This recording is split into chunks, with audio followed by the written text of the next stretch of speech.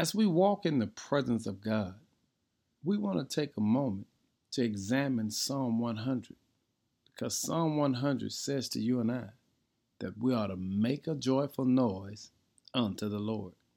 In other words, how do you experience God's presence? Because in all honesty, why would the psalmist have to encourage or exhort others to praise and worship God? Shouldn't that come natural?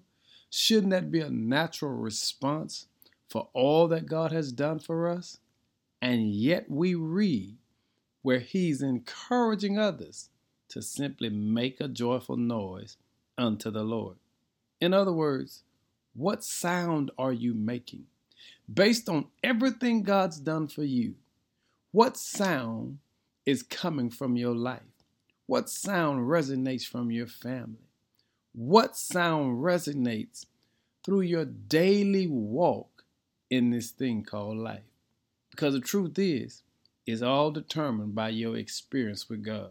You see, when you are experienced in being in the presence of God, simply means when you've had time to walk in God's provisions, power, protection, love, forgiveness, I could go on and on.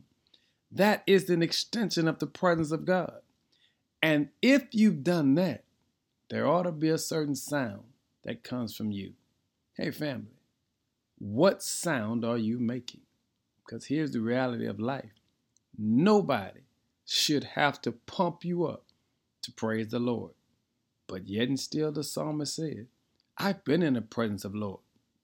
And since I've been in the presence of the Lord, let me encourage you. He's worthy of you making a joyful noise. Let's make a sound today that lets someone else know we've been in his presence. In Jesus' name, amen.